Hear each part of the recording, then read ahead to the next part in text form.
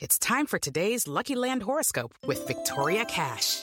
Life's gotten mundane, so shake up the daily routine and be adventurous with a trip to Lucky Land. You know what they say, your chance to win starts with a spin. So go to LuckyLandSlots.com to play over 100 social casino-style games for free for your chance to redeem some serious prizes. Get lucky today at LuckyLandSlots.com. Available to players in the U.S., excluding Washington and Michigan. No purchase necessary. VGW Group. Void where prohibited by law. 18+. Terms and conditions apply. Slow Burn Media and Bill Huffman present Who Killed, a podcast that provides a voice for the voiceless. Hello and welcome to episode 72 of Who Killed. I'm your host, Bill Huffman, and this is a Slow Burn Media production.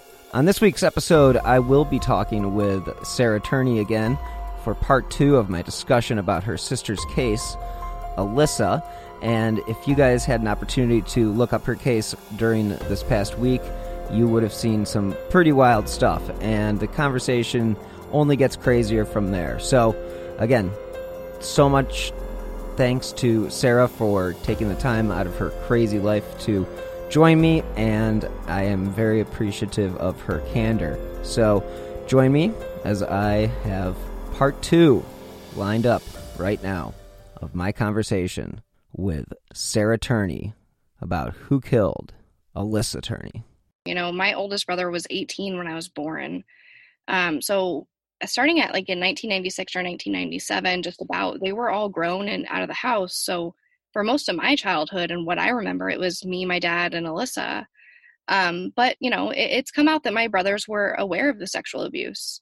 So it wasn't a secret. She told as many people as she could. She didn't tell me, unfortunately, but she told her brother, she told her friend, she told her teacher.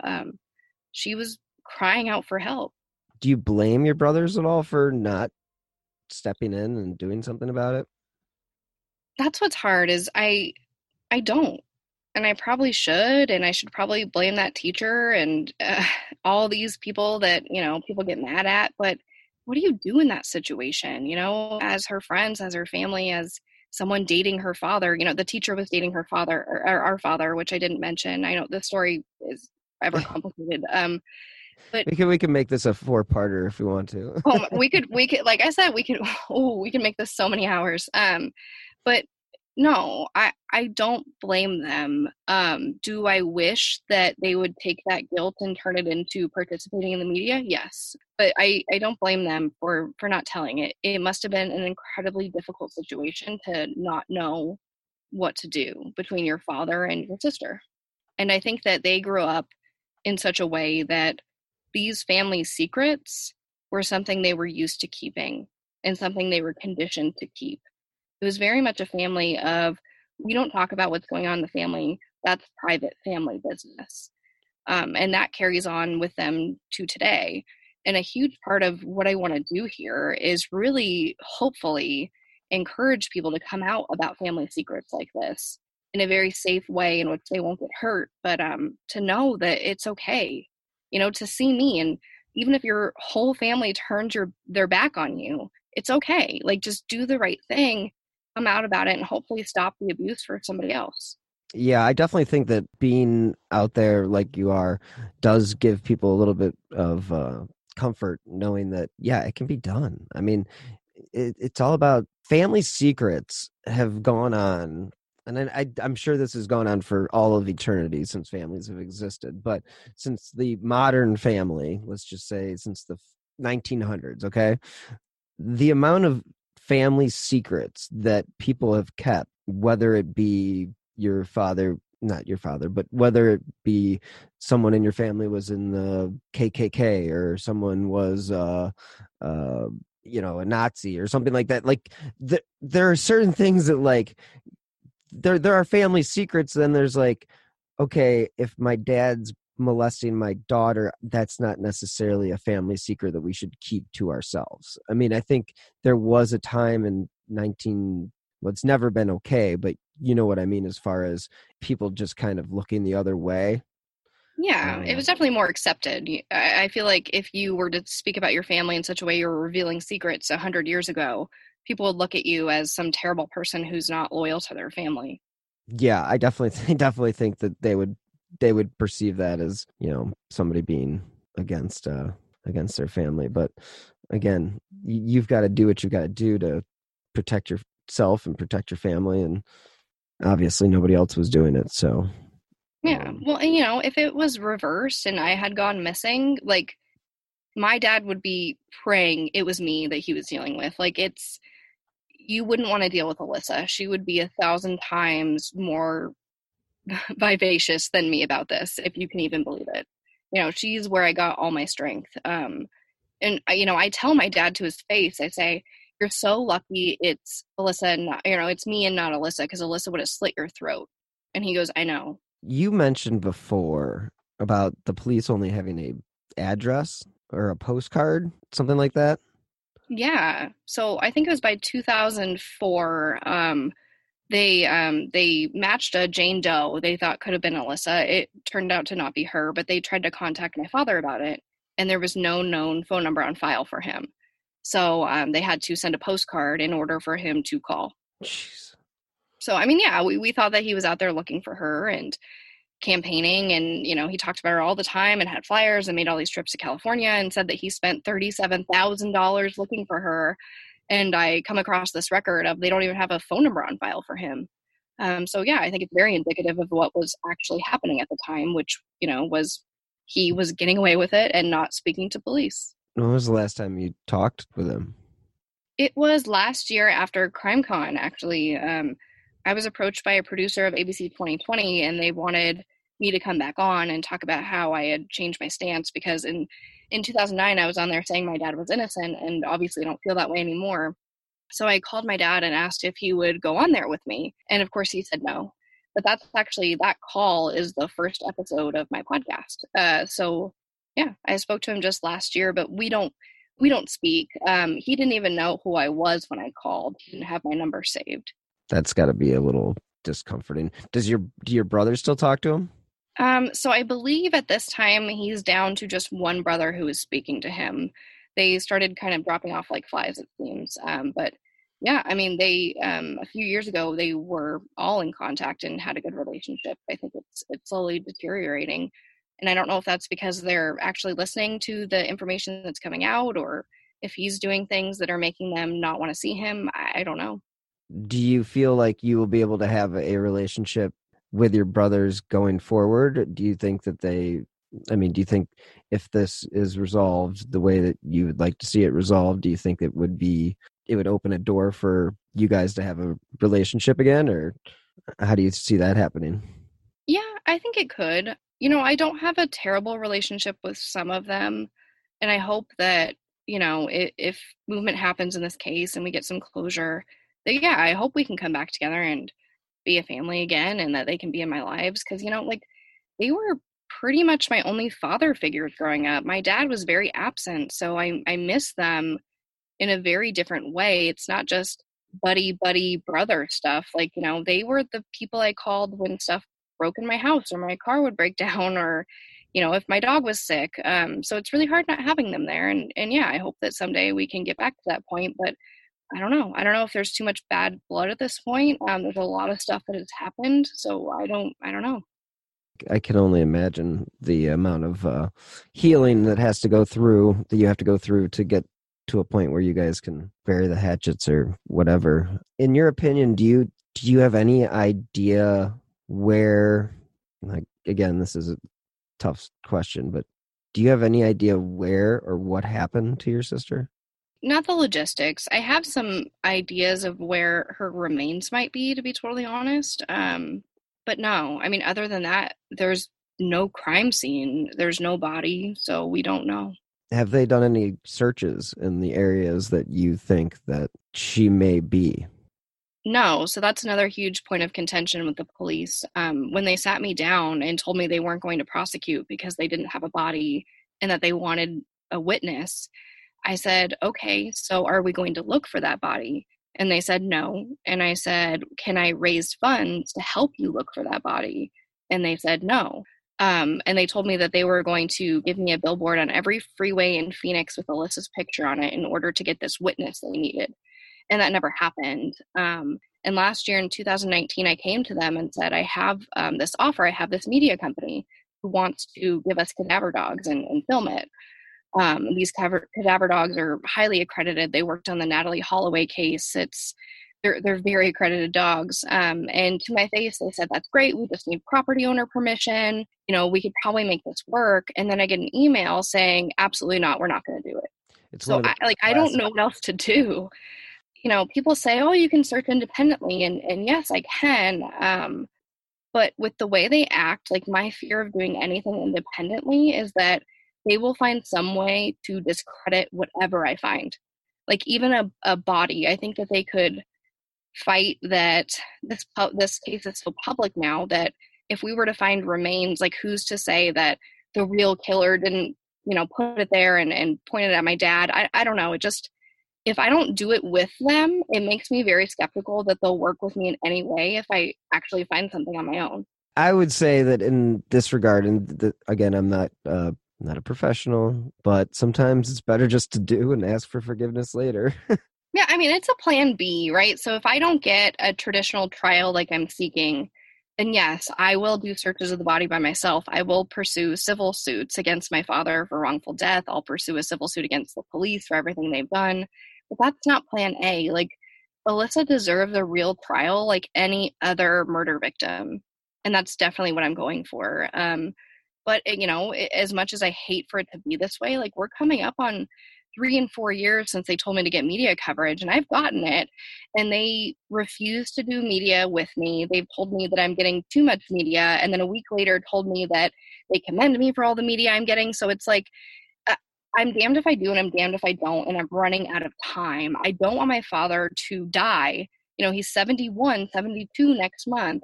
I don't want him to die before this happens. So yeah, I mean, plan B and C and D is all those things, independent searches and civil suits and all that. But I want the right path for Alissa. I want her to have that traditional prosecution. I was going to ask you how old he was. Are you aware of any health issues, or is there something pressing that needs to get done? I mean, obviously we want to get this solved sooner rather than later, but I mean, as far as his health goes, is he somebody that is going to be around for a while that we can prosecute? Yeah, I mean, the running joke is that he's never going to die, which, I mean, sounds cruel, but I really don't care at this point. But when I met with him in 2017, I had spoken to one of my brothers, and they said, oh, yeah, Dad just got a health test or whatever, and he's as healthy as a 45-year-old. And he was, 69 or 8 or whatever at the time. So, yeah, I mean, it's my understanding that he's extremely healthy. He's always been extremely athletic and fit, other than like an old man belly. But yeah, so it's my understanding that he's extremely healthy. But it's just the age factor, he's getting up there, and if he passes before there's a resolution, it's going to devastate me like nothing has before. Yeah, because it makes you feel like he got away with it. Absolutely. And he's said to me in our, when we spoke in person, he said, come to my deathbed and I'll give you all the honest answers you want to hear. But that won't happen. Like, I could come to his deathbed and he would just be cruel and tell me like he didn't do it or something. That won't happen. Like, all of those promises of telling me what happened to Alissa, I just don't believe them. Yeah, that's like one final burn on you. Like, I'll come to my deathbed, I'll tell you what you want to hear, and then not tell you what you want to hear. And yeah. Kind of adding insult to injury. Well, yeah, because for him, it's not just about the prison sentence or whatever, the punishment. It's about his ego and his story and him not being a martyr anymore, him not being the hero of this story. He can only have it two ways. Either he's a victim or he's a hero. There's no way in which he'll depict himself as the monster in this case. I can see that being the case too. Okay, so he's been holding on to this for 19 years. Yeah. Do you think he is, like you had mentioned before, that he had assaulted and there's been a history of sexual assault prior to Alissa. Do you think there's been anything since? Yes. So there is an incident. Well, I'm trying to think how many. There's at least 2 incidents after Alissa left in which women reported him very aggressively hitting on them, at least. For example, he hired one of my brother's friends to drive him somewhere in the state, And he lied when they got to the hotel, and he said, oh, they only have one room. I guess we're going to have to room together. And she was like, that's weird. And she goes down to the front desk, and they're like, no, we have a ton of rooms. Like, no problem. Here's your room, ma'am. And my father gets really upset, and he's like, why'd you do that? Are you worried I'm going to do something? It's very aggressive with her, to the point where she has to basically like ask him to leave the room and say that she's scared. And like, so yeah, I mean, based off these stories I have from after Alyssa's gone, I think it's very likely. That's a tough thing to have to know about, and to think that you can make a difference and get this predator off the street. I think that's where, again, you talk to a lot of people, a lot of victims families. Closure is not something that you would ever get, but this would have to be some sense of satisfaction if he was actually held accountable, right? Oh, absolutely. Yeah. Well, and I would feel like, Alissa has that piece, which is, the biggest thing. Like, I know in my heart what happened, and seeing him go to prison isn't going to make me feel any better about it, but it will give Alissa peace, and it will be the right thing to do, and it will get someone very dangerous off the street. I mean, he's known to frequent prostitutes. This is something I learned from my brother, and I learned from the police reports that he was a known, I don't know how to patron of prostitutes, I guess. But what scares me about that is that when they raided the home, they found a snuff film, which, a commercially made film in which a woman was raped and murdered. And what he did was edit that tape so that it would show that murder part back to back to back. Ugh. So I think that he has the potential to be extremely dangerous. I mean, in addition to the largest pipe bomb bust in Phoenix history, of course, yeah, it scares me. If somebody else gets hurt because of him, it's going to be obviously extremely upsetting. And I try to remind the police every chance I get that he's dangerous and still on the streets, and that it's serious. How much time did he get for the pipe bombs? 10 years, though I believe he served just a little bit less than that. So it ended up being a federal case because of the fact that it was explosives, I'm assuming. Yeah, absolutely. So yeah, he got the maximum sentence. But yeah, he actually represented himself in that case. He hired his public defender and represented himself, thinking that he could get off with an insanity plea, and they slapped him with the maximum. So yeah, that insanity plea thing really doesn't work. No, and he does not qualify for it in any fashion. No, I mean, that's what I mean. Like, even when they, like, nowadays, not to go off on a tangent, but like nowadays, even if you are found incompetent, they will make you competent by putting you in a hospital and getting you medicated to the point where you can come and face justice. It's a lot different than it was 30 years ago, even. What would you like to see happen going forward? And what kind of action do you think needs to be taken from the police? And I mean, whose jurisdiction does this fall under? Sure. So it's kind of dual fold, right? It's Maricopa County. So essentially, I need the police to present this case and for the state to accept it. I found out last year, 2018, that the county attorney, which is essentially the district attorney here, it's kind of an interchangeable term in Arizona, the people who prosecute these types of crimes, they asked the police for this case years ago, and the police never responded.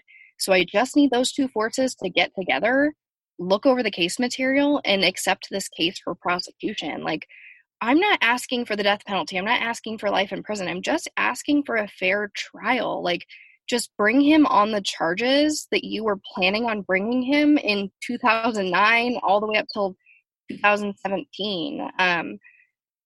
I just want to see this thing go to court so Alissa can get, her day, and hopefully some justice for her. And I wish there was some type of, silver bullet to make this work, whether it be, a donation to a GoFundMe for a billboard, or it be a signature on a petition, but it just doesn't work that way. And what I found is that this slow, steady build of media pressure is what's getting to them. Like, the second I stopped being super nice to them and started kind of throwing that around, and how many millions of media impressions this thing has gotten, they started listening more. So in my experience, that's what works, is amplifying my voice by 1 million. Yeah, and you're doing that, and nobody likes bad press, and especially the police. Yeah. So if there's anything that you can do as far as that goes, I mean, you have put the pressure on. You're really holding their feet to the fire, I think, at this point. And with each show you go on, with your own show, being at CrimeCon, doing live shows, doing are you okay? You said you're also doing a presentation. So CrimeCon will be a live show of Voices for Justice, which, will probably be very panel-like. But yeah, I'm hoping to partner with a very large YouTube creator that I've worked with in the past for a panel at CrimeCon. We're still working on that. Yeah, I hope that everybody can help me snowball that and just keep using the hashtag Justice for Alissa and keep sharing her story, because that's really been the most effective. I'm not exaggerating when I talk about how bad the police are. No, you are. Where do you stand right now? Like, your dad's free, right? Oh, yeah, no, he's a free man. No probation, no nothing. So does that give you any bit of apprehension doing what you're doing? No, not apprehension. I mean, it makes me a little nervous, but it would never stop me from being truthful or putting it all out there, no. Okay, cool. Yeah, because that was just one of those things. It's like you read so much about people and they're just names, and then you realize, oh my God, this person's out of jail, and this other person who's obviously convinced it's one thing over the other, then I mean, I just know that just presents a kind of a awkward situation. Oh, yeah, no, a few years back, one of the forensic psychiatrists for his bomb case was killed. He was like on 2020. His name is Dr. Stephen Pitt. And they released a sketch of the gentleman, and it looked so much like my dad. I was crying. I was freaking out. I thought for sure that he had hurt somebody again. They literally said it was like a white male in his like late 50s or something like that. And then it ended up being like a black man in his 40s. Thank goodness. Yeah, so much for eyewitness testimony, as we've learned. Yeah, but no, I mean, that happened, and I knew who the guy was, and I freaked out. So that's my biggest fear, is I'm just afraid he's going to hurt somebody else. I tell the police that all the time. I say, when he hurts somebody else, that's on you guys. Thank you to this week's sponsor, Best Fiends. As a true crime podcaster, I'm prone to looking into some pretty heavy stuff. And after a while, my brain needs to be refreshed. So to clear my mind and relax, my new go-to tool is Best Fiends. Best Fiends is a puzzle game you can actually play right on your phone. It's really fun. Your brain will be locked in as you move through all the levels and face challenging puzzles. But it really is a fun, casual game that anyone can play. I recently cruised past level 875, and I just started playing a few months ago.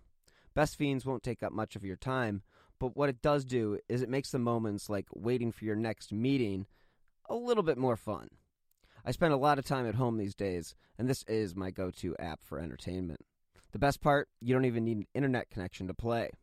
The game is so beautiful, I find it to help soothe my mind. The cute characters just make it better. Best Fiends updates monthly with new levels and events, so it always will keep you on your toes. Engage your brain with fun puzzles and collect tons of cute characters. Trust me, with over 100 million downloads, this 5-star rated mobile puzzle game is a must-play.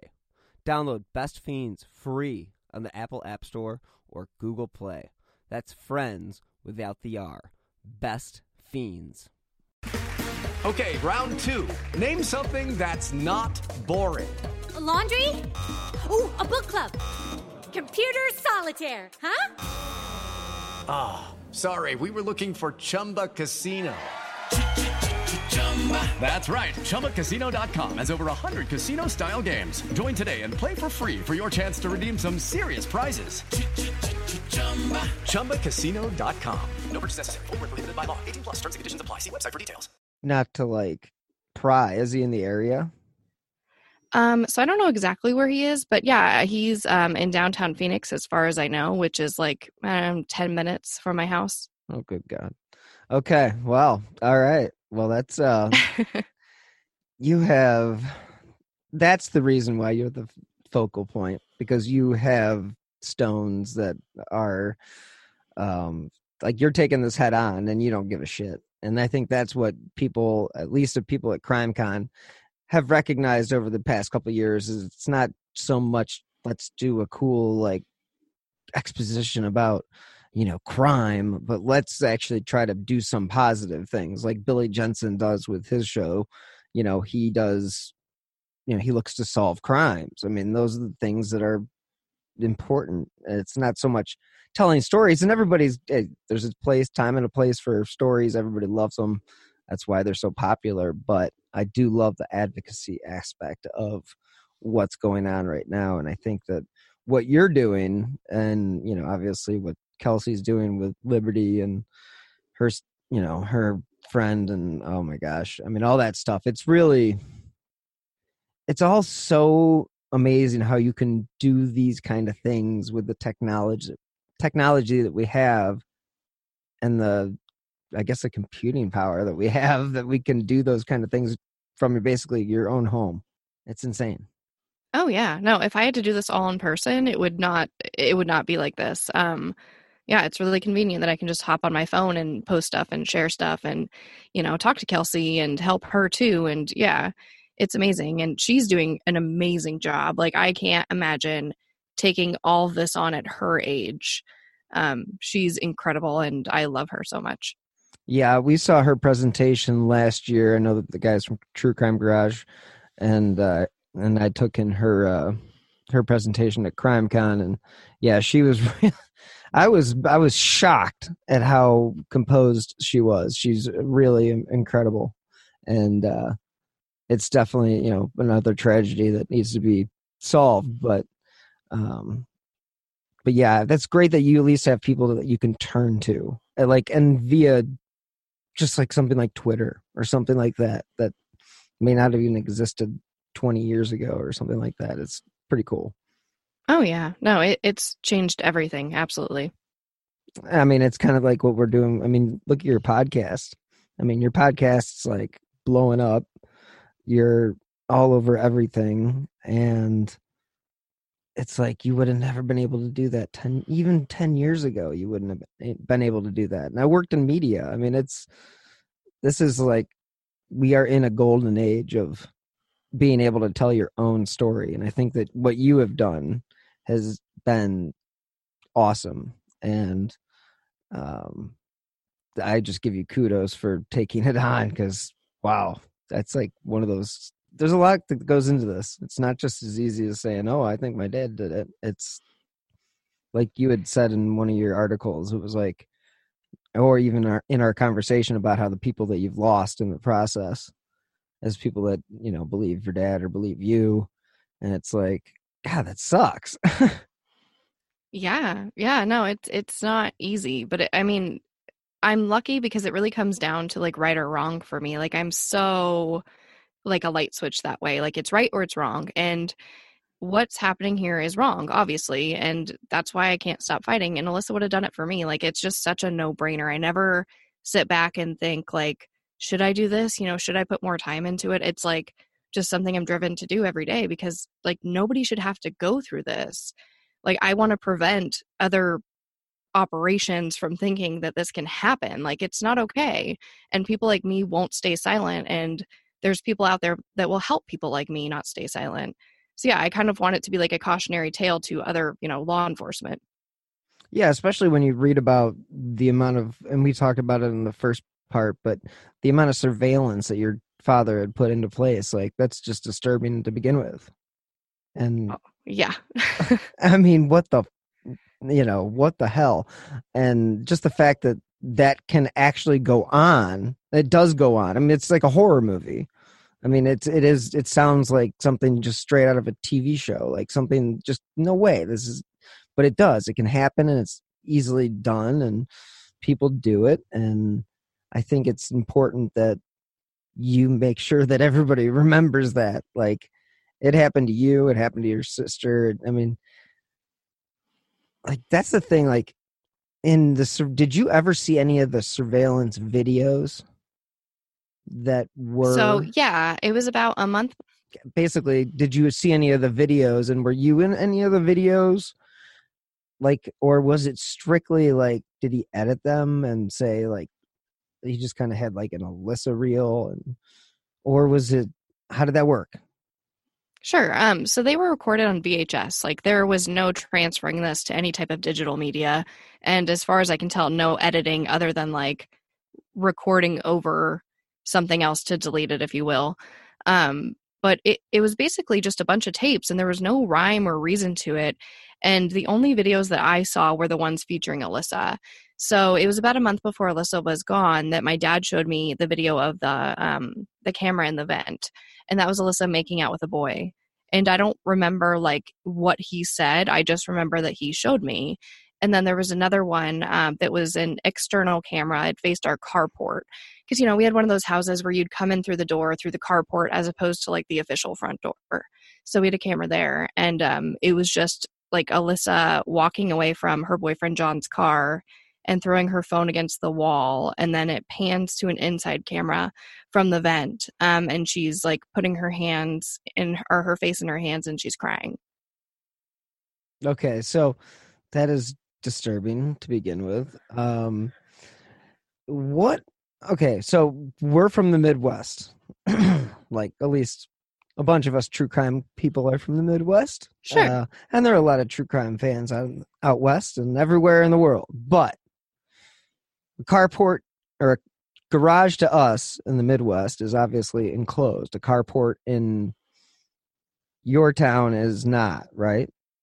Yeah, so it's more like a porch. It's basically just a roof with a cement slab underneath it that you can park your car underneath, as opposed to it having a door and walls.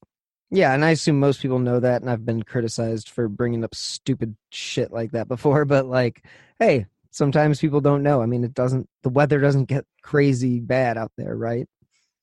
I mean, it's just one of those things. It's just, you're pretty much have pretty consistent weather. Like, you're not worrying about winter storms and all that good stuff that we do. Oh, sure, yeah. And I'm sheltered in Arizona. Like people use so many different words for so many different things. I'm always asking what things are, especially weather related. Like, I don't know any of that. Like, it's sunny 90% of the time here. Like, if it rains, I like debate whether or not I'm going to drive. So yeah, somebody was like, oh, I remember it was one of the detectives. They were from the Midwest and they go, you found her note on the bureau, right? And I was like, what's a bureau? And he's like, it's a dresser. And I was like, oh, the dresser. So yeah, that stuff happens all the time. It's just different regional.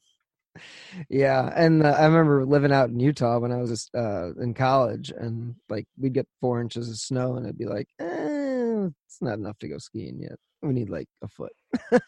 Oh my goodness. It'd be like the end of the world here. It rains for like 2 hours straight and it's like all your Facebook feed is like rain, rain, rain. It's quite the event here.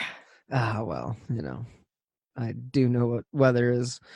And living in Cleveland, it's like the joke is always like, wait 5 minutes and the weather's going to change. And, you know, it's a perfect example. Like Christmas, it was like 60 degrees and like the next day it was like 30. So, I mean, we range in temperature drastically and it is what it is, but, you know. Whatever. Oh, yeah. I was in Indiana for Christmas and it did not snow and it was quite the disappointment. I'm not going to lie. Being from Arizona, I was like, it's going to be a white Christmas. I'm so excited. I've seen this in movies. I know how this happens. It's so like picturesque, and no snow. And I was like, oh, it was like 60 degrees. Yeah. It was insane. Yeah. It was like a warm front. It was crazy. Hey, but you know, all that good stuff, and not to get off on a tangent, but sure. You know, in regards to the way that you are approaching, I mean, this whole thing with the podcast, and obviously you've been a guest on a million different shows, and obviously I'm lucky to have you on my show as well. But like, what got under your skin that just decided that I don't give a shit, I'm doing this? The police, when they told me to get media exposure. You know, I think that, and I was told this by the detective that had worked the case for about 10 years. So somebody that I trusted very much. But yeah, they said that and I just went go. And it wasn't until I got a pretty, I mean, I hate to call him terrible, but he's pretty terrible, sergeant on the case that said, you're getting too much media exposure. And I was like, you know what? I can't win either way. I'm damned if I do and I'm damned if I don't. And so, like, it's just motivated me to never stop because I truly believe that their intention is to make me shut up and go away. So I have to just keep that in the back of my mind and remember that all media is good media in this case. They've released everything to the public. Like, I'm not releasing anything that they don't want the public to know. So I feel confident in that, and I just have to keep going forward. Like, it's my only saving grace. Like, the traditional routes just have not worked, and this seems to be working, so I have to keep going. Yeah, and I think with the way that you're going about it, I think is definitely a new way of going about it. But I do think it's a future.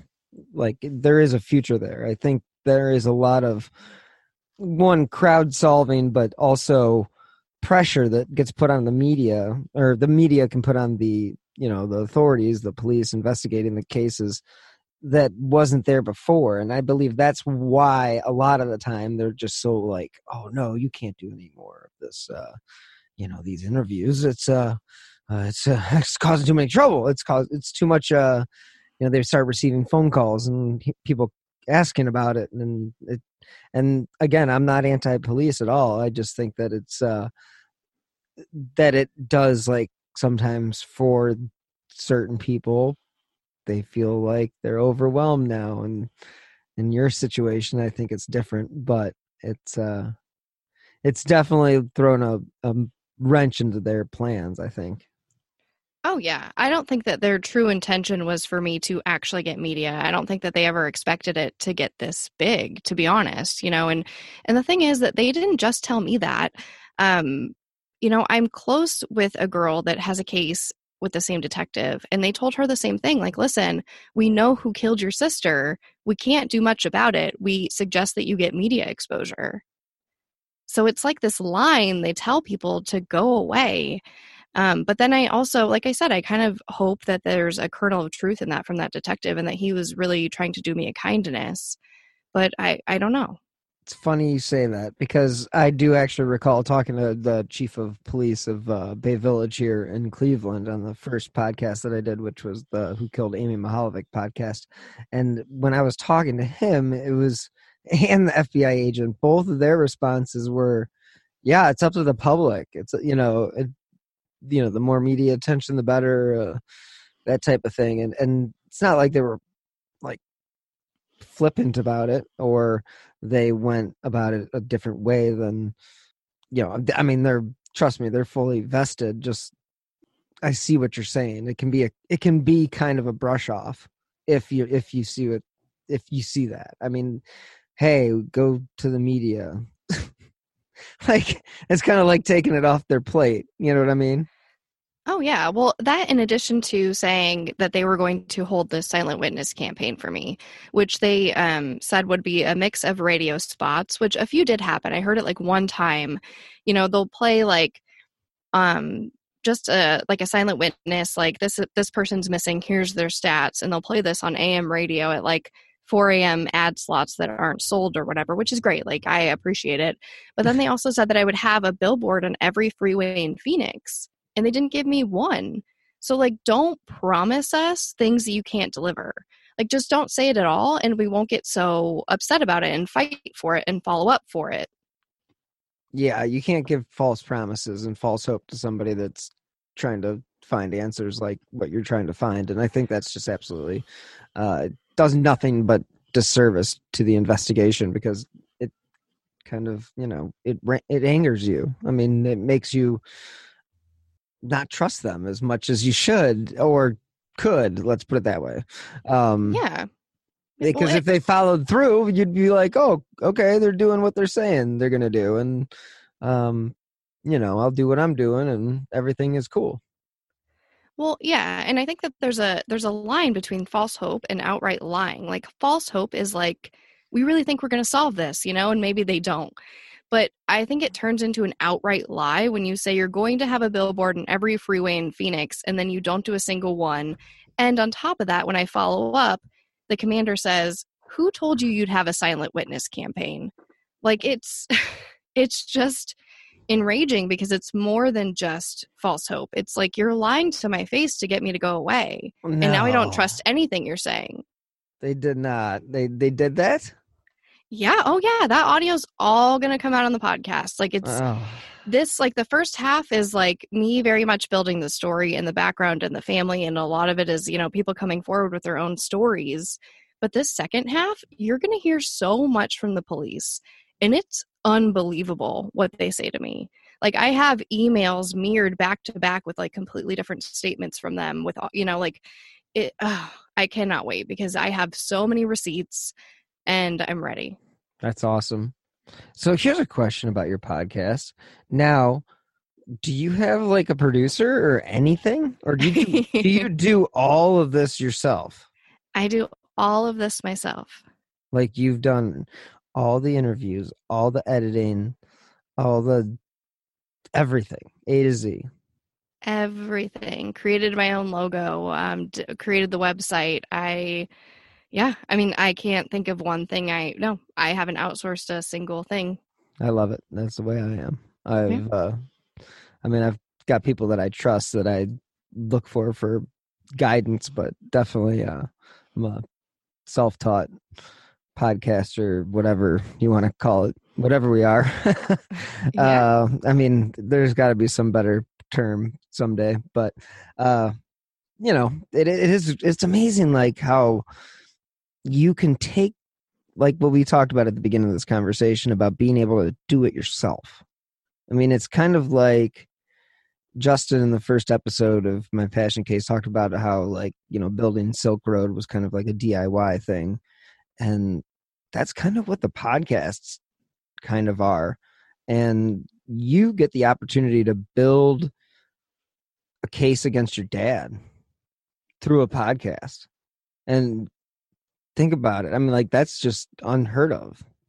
Like you have, and then I want to ask a question with that.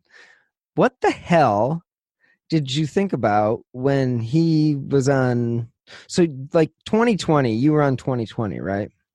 Yeah. Now, did you see your dad in that episode? Okay. No, they don't let me. No, they don't let you do that. Okay, and I assume so. I didn't see the episode. I just read about it. So, like, my question is, what was your thought when he was like, denying obviously any involvement? I mean, were you at that point already investigating, or was this? How did this all like timeline wise go? Yeah. So 2020 reached out. It was like maybe 6 months after my father went to prison, and they said, we want to showcase your sister, right? Because this is how they do it.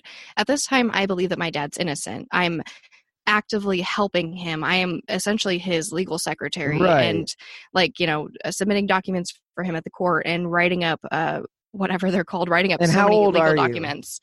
19, 20. Okay. Yeah.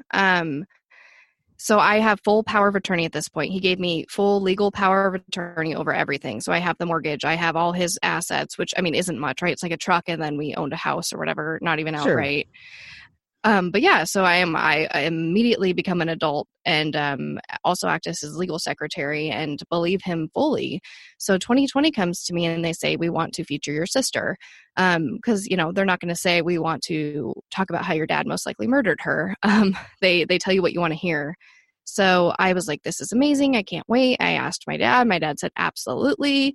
And yeah, so that came out and I was fully on his side. So when I heard it, I was honestly, the first thing I thought was I was mad at my brother. I have a brother on there who goes out and talks about my dad and says he's not sure what happened and he's not sure he can believe my dad that he's innocent. And so I was pissed. I was really, really mad, and it kind of caused a break for us for a while. So that was my honest reaction, is I couldn't believe my brother said my dad wasn't innocent, which is insane now, but that's just the truth. Thank you to Sarah Turney for joining me on this week's episode. She is an amazingly strong person and really has dedicated so much of her life to finding out what happened to her sister. It's very, very commendable. And thank you guys for tuning in. As a reminder, I do drop new episodes of Who Killed every Friday, wherever you get your favorite podcasts. For the second year in a row, we'll be representing Who Killed and Who Killed Amy Mahalovic, as well as My Passion Case, on Podcast Row at CrimeCon 2020 in Orlando, it is definitely a bucket list item for a true crime fanatic. Now, the new dates are October 30th through November 1st. That is a Halloween weekend, so I'm looking forward to that. If you want to save money on your ticket, you can use my promo code AMY2020. If you enjoy this podcast and my other shows, you can help support independent journalism. And you can do that by clicking on the donate button on the left-hand side of Slow Burn Media. That is slow minus the W. You can also contribute to the show via the Venmo app with my username at Bill-Huffman3 or via PayPal. I will also provide a link in the show notes. And again, every contribution does help keep these Slow Burn podcasts going. You can also support the show by leaving a 5-star review on Apple Podcasts or wherever you're listening to your show today. Those 5 stars do help keep the important cases in the public's spotlight. And anyone with information regarding Alissa is asked to contact the Phoenix Police Department at 1-602-262-6141 or the National Center for Missing or Exploited Children at 1-800-THE-LOST. Sarah would also like people to use the hashtag Justice for Alissa when discussing her sister's story on Twitter. That helps keep the case pretty much just out there.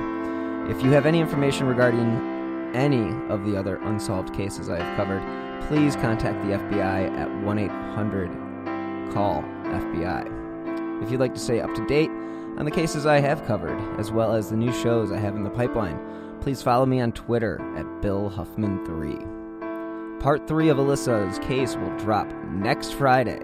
So again, thank you so much again for listening. Until next time, be healthy and stay safe.